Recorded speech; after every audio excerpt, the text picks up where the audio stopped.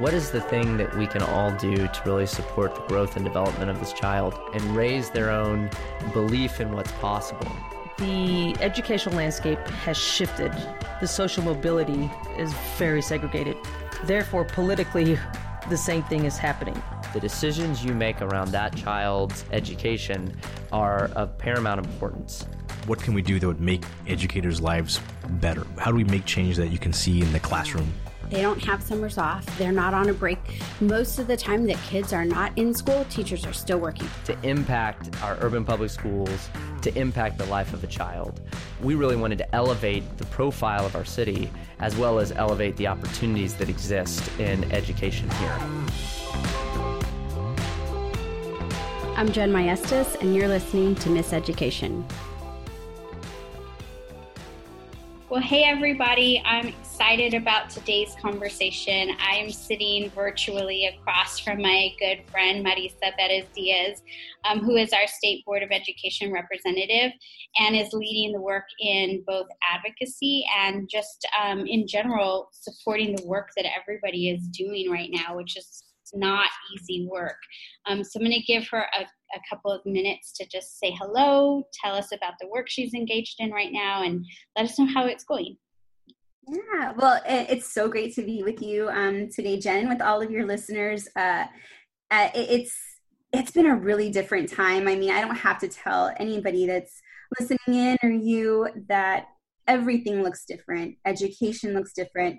How you navigate family looks different. And so it's definitely been a time where we can challenge, I think, social norms and really impact a system that's been shaken so much that, I think that the silver lining in all of this is that the vulnerability of the system allows for us to be creative with how we take it on moving forward. And so it's been really exciting in the work that I do on the State Board of Education. We most recently we're working a lot on, we passed in April the African American Studies curriculum for high school credit. And so that happened very shortly after COVID kind of just went haywire in the state. And so as I was working on that, conversations about equity continued to come up, not just about race, but as COVID advanced and we saw so many issues come to the forefront regarding who has access to healthcare, who has access to resource, the digital divide is a real thing. All of that happened at the same time, and then in May, we saw, unfortunately, the things that happened with George Floyd and with Breonna Taylor. And so I've been having a lot of conversations around what equity is and how that relates to race and how that relates to access to resource. So it's been really interesting because my conversations have typically been, centered on how to develop curriculum and how do we make sure that it's inclusive, but that's completely taken on a different kind of definition in these conversations. And so that's just one piece of what we've been doing, but the state board's also been looking at our health education standards and our PE standards. And so it's interesting to see how our work has continued through all of this, but above it all is just how do we do education and how do families navigate education? How do teachers who are parents navigate this situation? Because that's an even bigger challenge.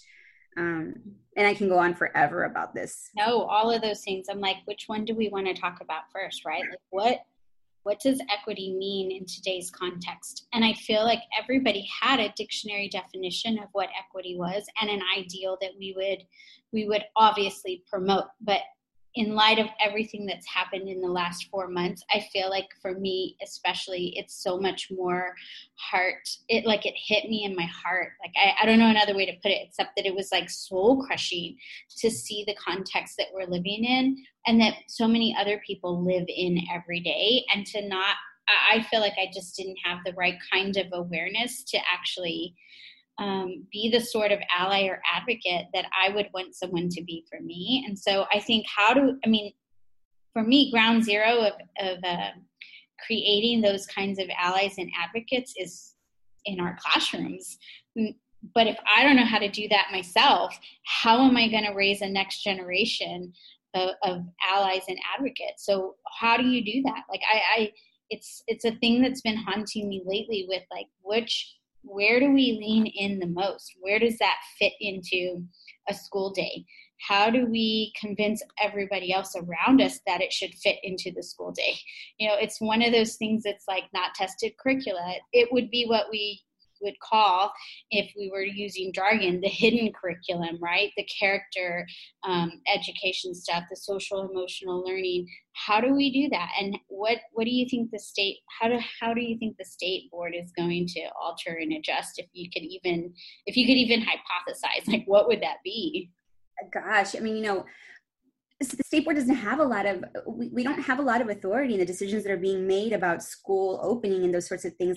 That those conversations are sort of happening in a vacuum, quite frankly, right? The governor and the commissioner of education are I guess they're having conversations with a small cohort of superintendents from across the state, but to capture all of the need and understand the landscape of education in Texas, it's a huge undertaking. And I don't know that everybody's needs are being considered when they're making decisions, right? And then there's a lot of indecision that's also really placed a lot of burden on school districts, right? Superintendents are being forced to make decisions that are inconsistent to their neighbors, that are inconsistent to the city next door. And all of that consistency adds to the struggles that we're seeing in really beating COVID, right? And getting past this so we can get to some kind of normalcy. In terms of, how the state board is going to function differently, I think it really is a matter of how each board member functions within their own district. For my part, I've tried my best to get into as many spaces as possible to talk to individuals, right? To really just get a good understanding of how everybody's feeling about this. Because, on one end of it, you have parents who are like crying and frustrated because they can't get a full day's work in because they have little ones they have to attend to. Yeah, like me. I've done it. And I have a 3-year-old and a 4-year-old. It's hard. And you have teachers who so badly want to be back in front of their kids. They want to be in the schools. They're the one thing that's holding them back is, their health, their safety, and we can't fault them for that. Right. They have loved ones at home. They have children of their own. It's really a struggle. But I think to the point that you made, how do we make time and space for this during a school day? And for me, one of the struggles I've always had is, how do you value qualitative over quantitative? Mm-hmm. And for me right now, I mean, there is this reality that we all just need to acknowledge and accept, in that every student this school year across Texas, across the nation, is going to come back with some sort of regression. Right. We've been out of the classroom. We've been out of school for such a long time. I think that in order for our students to engage back in their education, we really need to address the qualitative first. How are we talking to the kids about their own social and emotional well-being? So many of them are coming back to the classroom and their parents have lost jobs. They may have had to move during this time into smaller spaces or with families. And that's just, a couple of examples. There's so many issues that our kids are coming back to school with, that our teachers are coming back to school with, right? It's not just our students that are dealing with social and emotional issues. Our educators are too. So we need to think about all these things. I saw a post from a teacher in my neighborhood that, she was just saying she had COVID. She's recovering. And it was obviously really scary for her and for the people that she lives with. And then, a neighbor in our same little community just passed away from COVID.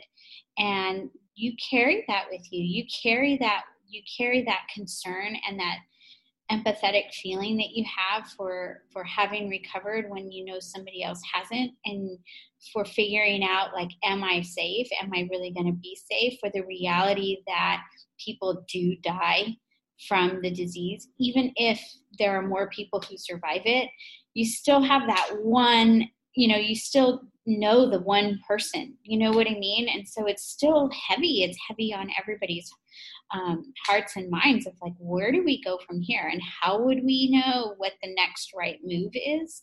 And so I think the teacher self-care is really important right now too. And how do we honor the work that teachers bring and the work that they do, and then the stuff that they show up with anyway. Like, it's one thing to have the worry, it's something different to bring the worry and do the work anyway. And I would say almost every single teacher I know is doing it anyway. Like, despite being afraid or being worried or being uncomfortable with the new method of teaching that we're doing, they're doing it anyway. So, I think, and kids are doing it anyway. Like, we have had really high, school's been in session a week. Based on what I've talked to from my educator friends, they're having pretty good connectivity rates. Like, people are actually logging on. It's higher. It's like 80 to 90% plus, which is pretty phenomenal considering, so people are hungry to get on, to be connected to school, to get started. And they're doing it despite, all the challenges that exist in different houses across the city. We are doing all right. Like, we're good. We are good. Everyone has their own room that they can work in. But even with all of our privilege, it's still a struggle, because if we're all 5 on Zoom at the same time, the internet is like really slow. And if someone gets logged off and can't figure out how to get logged on and everybody else is on a call, like, it's still panic ensues. It's like, I don't know what to do. Where do I go? And then everybody's trying to turn cameras off and run to another room and tell whoever they're talking to, I got to step away for a second. They're eating and drinking at the same spot that you are Zooming is never advisable, but they do it. And so there's all those little things that are still like added stressors to our regular routine that we can't even really anticipate for until it's happening. And then you're in constant resolution mode where you're like, how am I going to put this fire out? What am I going to do next? And that is like a really stressful way to live. And we don't have some of the space issues.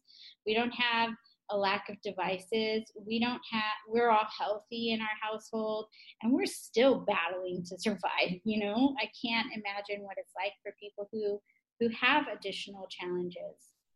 Yeah. One thing I was thinking about as you were talking is, there's a small business owner in our neighborhood that, we frequent her business all the time. And I got to talking to her, and she has 4 kids. And one has just transitioned into 6th grade, and the youngest is in 5th grade. Her 6th grader, he's fine. He'll figure it out. He's got it right. He's a techie. He understands. Her 5th grader is dyslexic and really suffers from anxiety. So she struggles a lot in school. Because this woman and her husband are both business owners, they each manage the shops. They have 2 shops. They're each managing one on their own. So the kids are at home all day by themselves. And the 6th grader is responsible for helping the 5th grader get through her assignments in school. And, she was telling me that she and her 5th grader basically cried 3 days last week trying to figure out how to do this, because on one end, she has a 5th grader crying that can't get through her school day. And on the other end, she has a 6th grade teacher who's calling her and telling her that her 6th grade son is screwing around and he's not in class. And the teacher isn't asking, what's happening. It's sort of an accusatory approach to why he isn't engaging. Well, he's not engaging because he's helping his 5th grade sister who's struggling.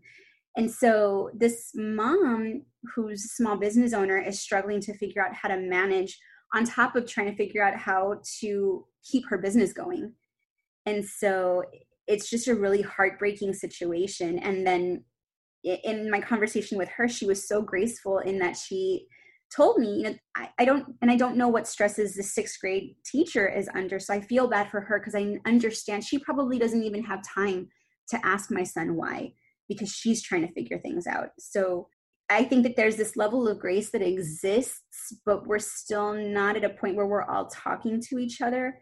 And everything is so new, right? Like school just started last week, and for some, school started today, and we're seeing struggles everywhere. But those sorts of stories are really heartbreaking for me. And in every conversation I've had, in every different realm I've traveled, I've learned something new. I've heard a new challenge. I'm always surprised about things that I hear that I would have never thought about. So it's insane. Yeah, when we talked about a month ago, we sat down with our SALT community, and the things that were top of mind were like how teachers being approached and being asked to quit their full-time teaching job to facilitate private learning pods in the communities. And then there were concerns about what happens if I get sick and have to take time off, does it come out of my sick leave? What if it's not, what if my the only contact I've had with a sick person is because of my job? Why should that come out of my sick leave time? They had really big questions about why teachers are consistently put in the position to sacrifice for the greater good or for the economy, that they felt really much like we shouldn't be guilted into doing something. We don't owe, or feeling like we owe society, that kind of thing. And worried about furniture and whether or not there was going to be enough in the furniture, having unclear communication. Are those the kinds of things you're still hearing as you're talking, or have they evolved into newer concerns? Yes and yes. So I'm still hearing those sorts of things, and they have evolved. So I'll tell you, in the time that we've talked, we were just talking about this, right? So much has changed in the last month, and unfortunately, over the last 4 months, it's no longer a unique thing to have things change from day. But I know if I had $1 for every time somebody said it's fluid, I would be. I'm telling you. Well, and so imagine, this is the environment in which our school district leaders and our educators are having to function, right? It's hard when you don't have even the consistent messaging to get across to people. And so the perfect example is 1 week you have Governor Greg Abbott talking about, yes, your local health authorities can help support when schools should open and close. And then a week later, you have the Attorney General saying, nope, they don't have the authority. And so from 1 week to the next, complete policy, you see a complete policy shift, and people don't know who to turn to. And so, that's one struggle. I think another thing that's really, it's funny because I've seen so much about these learning pods just nationally. And then in our conversation with you, I was completely floored. I hadn't heard about that until you and I had a conversation. And then it became more of a regular thing. But the interesting thing, Jen, that I found in speaking to public school educators that started to talk to me about this was that so many of them, the majority of them, were like, no, I would never think to do that because it's so inequitable. And so that just goes to show you what kind of educators we have in Texas, right? I got chills thinking about it because they were attractive and an option that sounds for me. What does that mean for all the families that can't afford to do this? Mm-hmm. All of those kids are still being exposed, and the poor teachers that aren't being approached with this option are also continuing to be exposed. So there's no level of fairness in that. And for me, as I'm thinking, I'm thinking practically. So great, you take this job on, but who's to say you're not exposed with the families who have hired you? And then what happens when you get sick? Are they paying your medical expenses as well? Are they paying your insurance? How does that work? So there are just a lot of that's just a really complex situation. And quite frankly, I think it's risky in a lot of different ways. Yeah, I agree completely.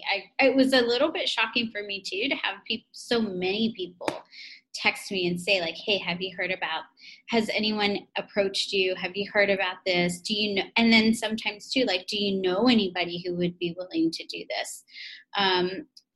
There are there are businesses who run learning pods and have existed for a really long time.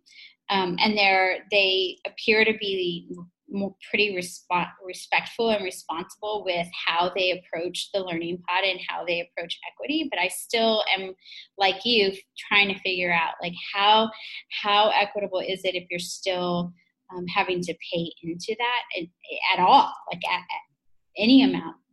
Carlos and I, we've really thought a lot about, like, with our youngest, Elise, having some support and some help, even through some of the agencies that she participated with, like for after school stuff. So she goes to a gymnastics class, and especially on holiday breaks and summer breaks, she's at gymnastics. That's what they offer, full day camps, and we sign her up because she loves it and it's convenient. And they told us probably late in the summer, we're not going to do our full day camp for the summer break because COVID numbers are still so high.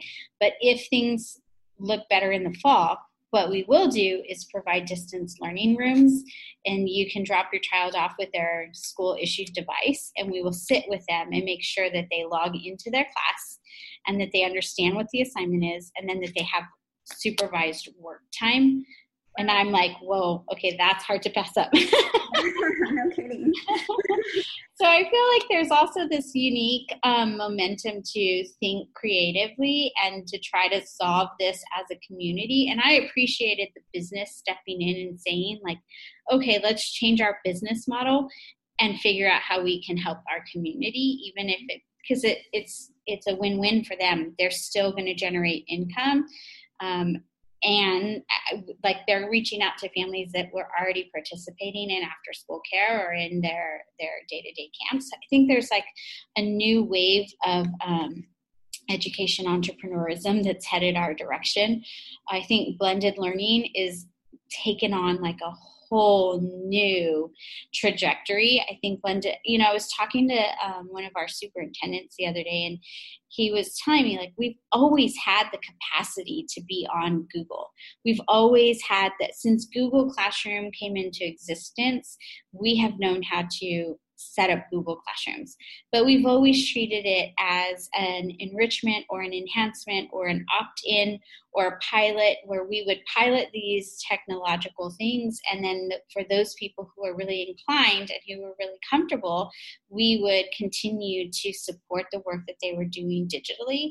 And overnight, we went from like maybe 10 to 15% of our teachers who were hosting classes or content, even not classes, just content on Google Classroom, to 100% of our teaching staff having Google Classrooms, and not just hosting content, but creating the content in any digital platform. And so I think like there's this whole new wave of support that's going to need to be provided to all of our educators as they like navigate, okay, how am I going to work from home and be a parent? How am I going to teach and have my students online learning from somebody else? And then on top of that, like, how do I know I'm doing what I'm supposed to be doing digitally as I create content and I post content? Like, posting content is easy. Creating content is something entirely different. So I've been thinking through a lot of those things too, when it comes to like all the new things we're asking teachers to do and to do it really quickly. Yeah, for sure. I, in addition to having to just deliver this instruction in a new medium, you're also having to create a new medium, to your point. Yes. Right? Like, it's funny. I laugh because I've been, since March, I have been engaged in so many Zoom meetings. Like Zoom is my life, like most people. But it's funny because I laugh with my husband that I've been invited to all of the Zooms that I participate in. I've not had to set up like a formal professional Zoom yet. So exactly. Asking me to do that, I'm going to be lost. And I'm like, I can't even imagine what our educators who have never truly gone, digital are having to do now. Again, to your point, in a really short amount of time. And not only are they having to set up these classrooms, they're having to create spaces where the conversation attempts to mimic what you would feel in a classroom. And that's, for me, that's impossible, right? I'm very much like a tangible, it needs something. I need to be in front of people. I need to be able to see and touch, and like a very sensory oriented. Mm-hmm. And so even learning like this for me, and I'm in school, this is a struggle for me. And I'm an adult, right? I know. And I was teasing earlier when I was texting you this morning, and you asked me how I was, and I'm like, I don't know, I'm in a Gen X angst right now, because these Gen Xers, we didn't do any of this, not in school. I mean, it was like just on the horizon, right? I mean, so for me and most of my work and most of my school, I learned, like you, I needed to be in person, having real conversations, doing the actual work simultaneously, so that I could turn to my partner and say, like, wait, what did she just say? Or can you show me what she's talking about? Or can you, like, that's how I've grown up, honestly. I mean, and then being out of touch with everybody, right? Like, in my generation, you couldn't track me down. That didn't exist. So all of this, like, where are you? Why aren't you here? Turn your camera on. It's freakish for me. I am having real issues, aside from just being middle-aged now, right? So, like, all my Generation Xers, I'm like, I feel you, man. We have to do our midlife crisis over Zoom. Like, we can't even midlife crisis in person. It's hilarious to me, and it's hard. It's just hard. So I think, millennials have a little bit on us, because they grew up in the era of already getting so much of content. I think I was in a blended learning session the other day, and it was something like teenagers today, and I guess they're not millennials, but the youngest generation teenagers, they spend on their own, by choice, 7.5 hours every day consuming media content. Oh Lord, that is like a full-time job. That's insane. Well, and for me, this sad part about that, I mean, I guess if you're going to go into tech business, right, or if you're going to be navigating spaces where technology is really, really critical to your work, that's great. But for me, there's this huge social piece that's still missing that, I think so many of our students and our educators and people who work in school systems are really missing out on, because we have to be, doing education digitally right now for a lot of different reasons. I completely agree with, us not going back physically. There aren't enough safety precautions that have been taken, that have been mandated from my perspective, to ensure the safety as much as possible of our educators and our students. But, there's this piece of me, right? I'm an extrovert, right? The extrovert in me says we need to be in front of people. We need to be having conversations and laughing and hugging and, playing sports together. Absolutely. Yeah. And so, I won't go as far as saying that I fear for this generation of learners. I've heard that thrown out, and I don't buy into that. This is temporary, right? Agreed. But what I do really believe is that the adults that are in the social spheres of these students really need to figure out how to support that social piece in a different way for the time being. And I agree. I mean, it's really a challenge. I feel like I've built, like, when we talk sometimes around core values and around, like, personal core values and family core values, I think that I would name as a core value that Carlos and I try really hard to instill, because it's been instilled in us. It's like sharing a meal with people, right? That I would say we're really big on, like, being gatherers. Like, you come to the table to have a meal. We eat together, even if it's not like a scheduled formal thing. We will still grab food and sit and talk. It's what we do. It's what we do with our friends. It's what we do with our families. And it's so much harder to do that. And lately I've been also talking a lot about culture, and I've been sitting in sessions around how to develop culturally relevant classrooms and culturally relevant teachers. And I think it's even harder when so much of our culture as people of color and as people who have roots in an indigenous culture, everything revolves around community and coming together and talking it out and sitting with elders and sharing a meal and breaking bread and having that fellowship is so intrinsic to the way we are and who we are. And not being able to do that in person is also like very challenging. So I do think you're right that we, the adults in the conversation, who could put a label to what we're feeling and what we're describing, and who can sit back just far enough to say, like, I have the language to describe why this is hard for kids. It's that it's culturally irrelevant to sit in front of a screen and try to interact with somebody this way is just a really big challenge. And we haven't been brought up this way in a lot of cases. And so I think like having that conversation and pushing policies and protocols and state standards that sound like how do we incorporate those culture pieces is really, really critical. So I wonder if you could tell us a little bit about the cultural studies that you've been working on. Yeah, I mean, so thank you, because this is sort of my passion work, right? Since I got on the board in 2013, we've been having these conversations, and for anybody that followed the ethnic studies adoption, it took us almost 6 years to pass Mexican American studies, and that was because there is just this sentiment that if you do anything outside of your status quo, traditional history, teachings, then it's unpatriotic, or there's some sort of combativeness to the conversation, right, and anti-American, and so we had to fight a lot of those battles. So much of that rhetoric was just I want to say, it felt hateful.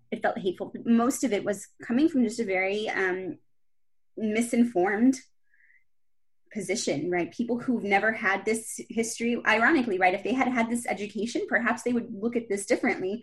And so, so pushing for Mexican American studies was really the first, for me, it was the first step, because we put a call out to everybody across the state, and we just had so many individuals who wanted to learn on a deep level about their own histories. And through the process, it took us years to do it. So I was able to learn alongside so many just brilliant historians and activists and people who were so passionate to see this happen, that I learned so much about my own history that, I didn't know. I didn't know that Latinos, that Latinx people were being lynched, right? I didn't realize that the King Ranch was a huge perpetrator of lynching of not just men, but women, children, the elderly. It was awful. And so to learn that was just so impactful for me as an adult, that I feel if we teach our youth young about these histories, right, the good, the bad, the ugly, then there is this level of respect and understanding that we build from a very young age. That way, once these youth matriculate out of K-12 education into career or into institutions of higher education, they better know how to maneuver through relationships with people who are not like them. And it doesn't even have to be just racially, right? If they're socioeconomically different from these individuals, how do we interact in ways that are respectful, but acknowledge our difference and appreciate and value difference? And so it's always been really, really important for me. And so after Mexican American studies, we just had this influx of people who wanted to see African American studies. And because of the foundation that Mexican American studies laid and all of the do's and don'ts we learned through the process, we got to see African American studies come to fruition within 9 months, which is super exciting.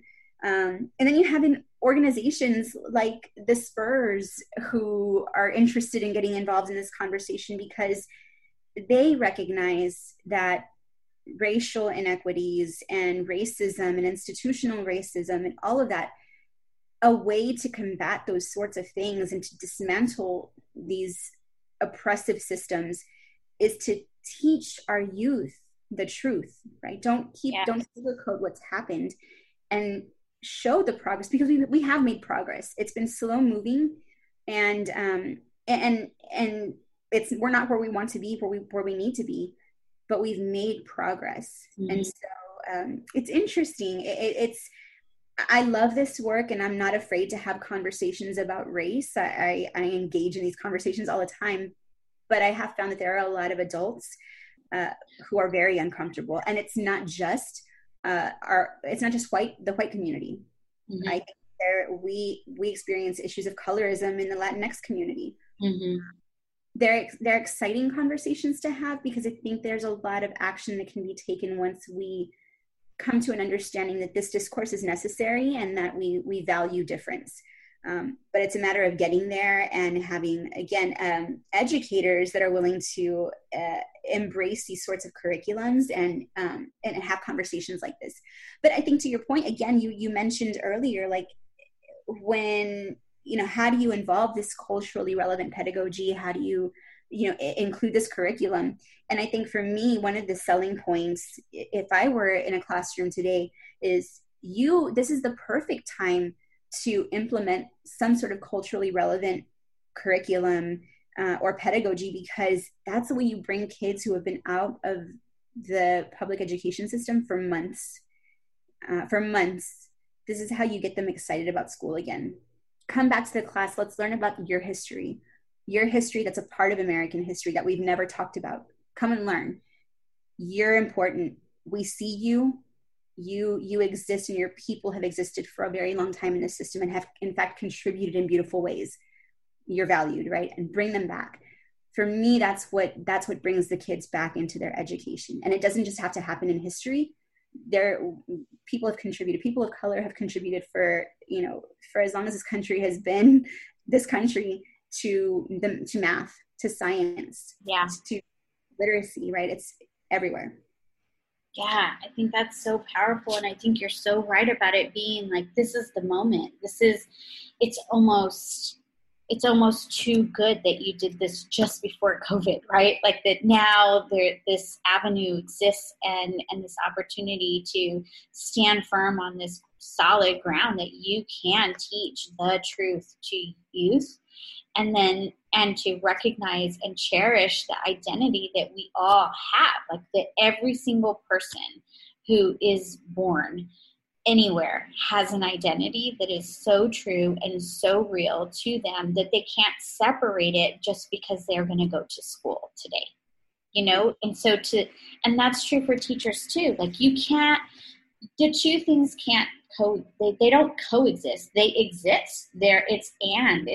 It's not, but it's together.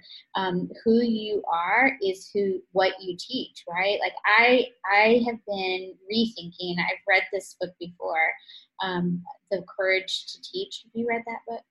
I have not read it. So amazing. It's written by a man named Parker Palmer, and it is just such a real way of looking at teaching as a courageous act of leadership. And it resonates with me because what he says is like there are, I don't know, I like talking about courage in general. I like Brené Brown's work about courage and vulnerability. I think we're engaging at CAST with a new initiative around purpose education and helping our students really learn more about themselves and their family values and their core values, and then using that to write a life purpose statement, like I exist in this life to do XYZ based on their core values and their family values, and then how that becomes the propellant that drives them through the coursework that they're engaged in. And to me, like that is exactly what happens with teachers too, is you think through like, how did you arrive at this moment?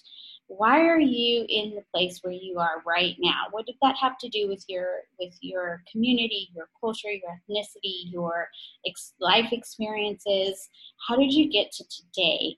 And then could we use all of the answers to those questions to write like this life purpose for teaching, and then have that be the propellant? Because there are so many other things, there's so many reasons why not to teach right now that I do think like, and I hear them every day.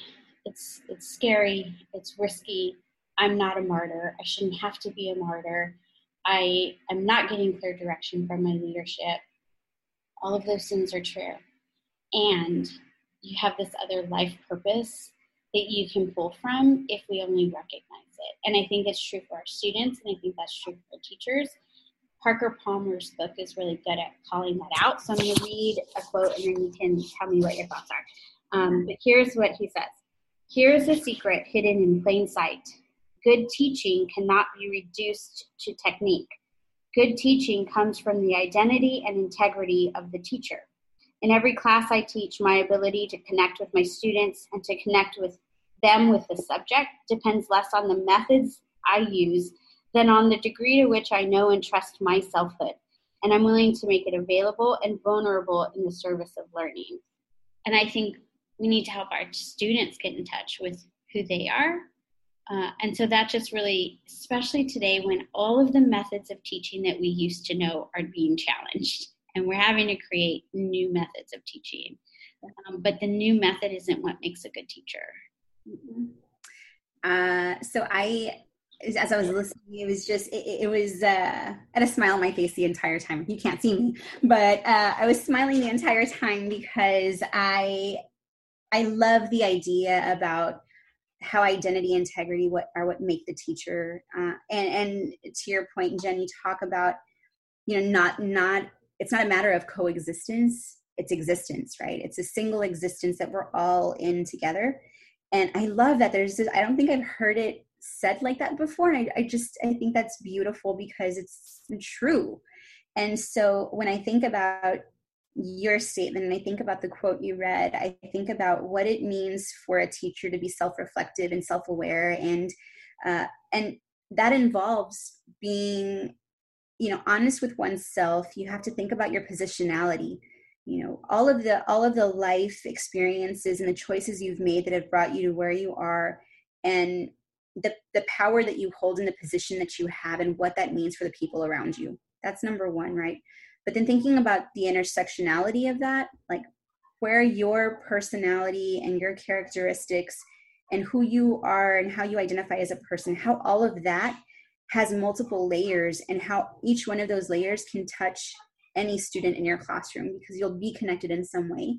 So understanding how you tap your intersectionality to relate to your kids, I think is a really beautiful way of approaching education, because I think it's true, right? You can use whatever method possible and think you're going to be successful. But like as a student, I know if you didn't come across as like real to me, I wasn't going to pay attention to you, right? If I didn't think that you cared about whether or not I was really going to learn anything, I didn't pay attention to you. And I was a good kid. And so, I didn't get into trouble. I didn't ask any questions. I didn't ruffle feathers, but I still knew who was real with me and who really cared. And for me, that's what's really important. And I think that in the time that we're in right now, all of our educators, I know this is a special message for our educators. I know they're struggling, right? My heart breaks because I know that you guys are being asked, and I'm going to try not to get emotional. I know you're being asked to do really impossible things. And it's frustrating because so many of my friends are educators, and it's infuriating. But you guys are superheroes. Y'all are superheroes, and you're carrying the weight of the world right now because everything that moves forward is reliant on how you all perform. And that's a lot of pressure. But understand that people know that you're human. And you have a lot of families that care and love you too. Thank you for everything you do, because that, at the end of the day, we're all human. And just because a couple of people in power don't recognize their power and they don't stop to look at their positionality doesn't mean that we're all like that. And so we love our educators. Thank you so much, Marisa. You got me. So I'm going to take another drink of my wine, and I'm going to think on everything we talked about and reiterate that you are so appreciated. Thank you, Marisa. You are appreciated. We need people like you directing the conversations when we can't be there ourselves. So thank you so much, and thanks for joining us tonight. Of course. Thank you for having me. I'm always happy to join you, Jen. It's always fun. We'll see each other soon. All right. I'm Jen Maestas, and you're listening to Miss Education.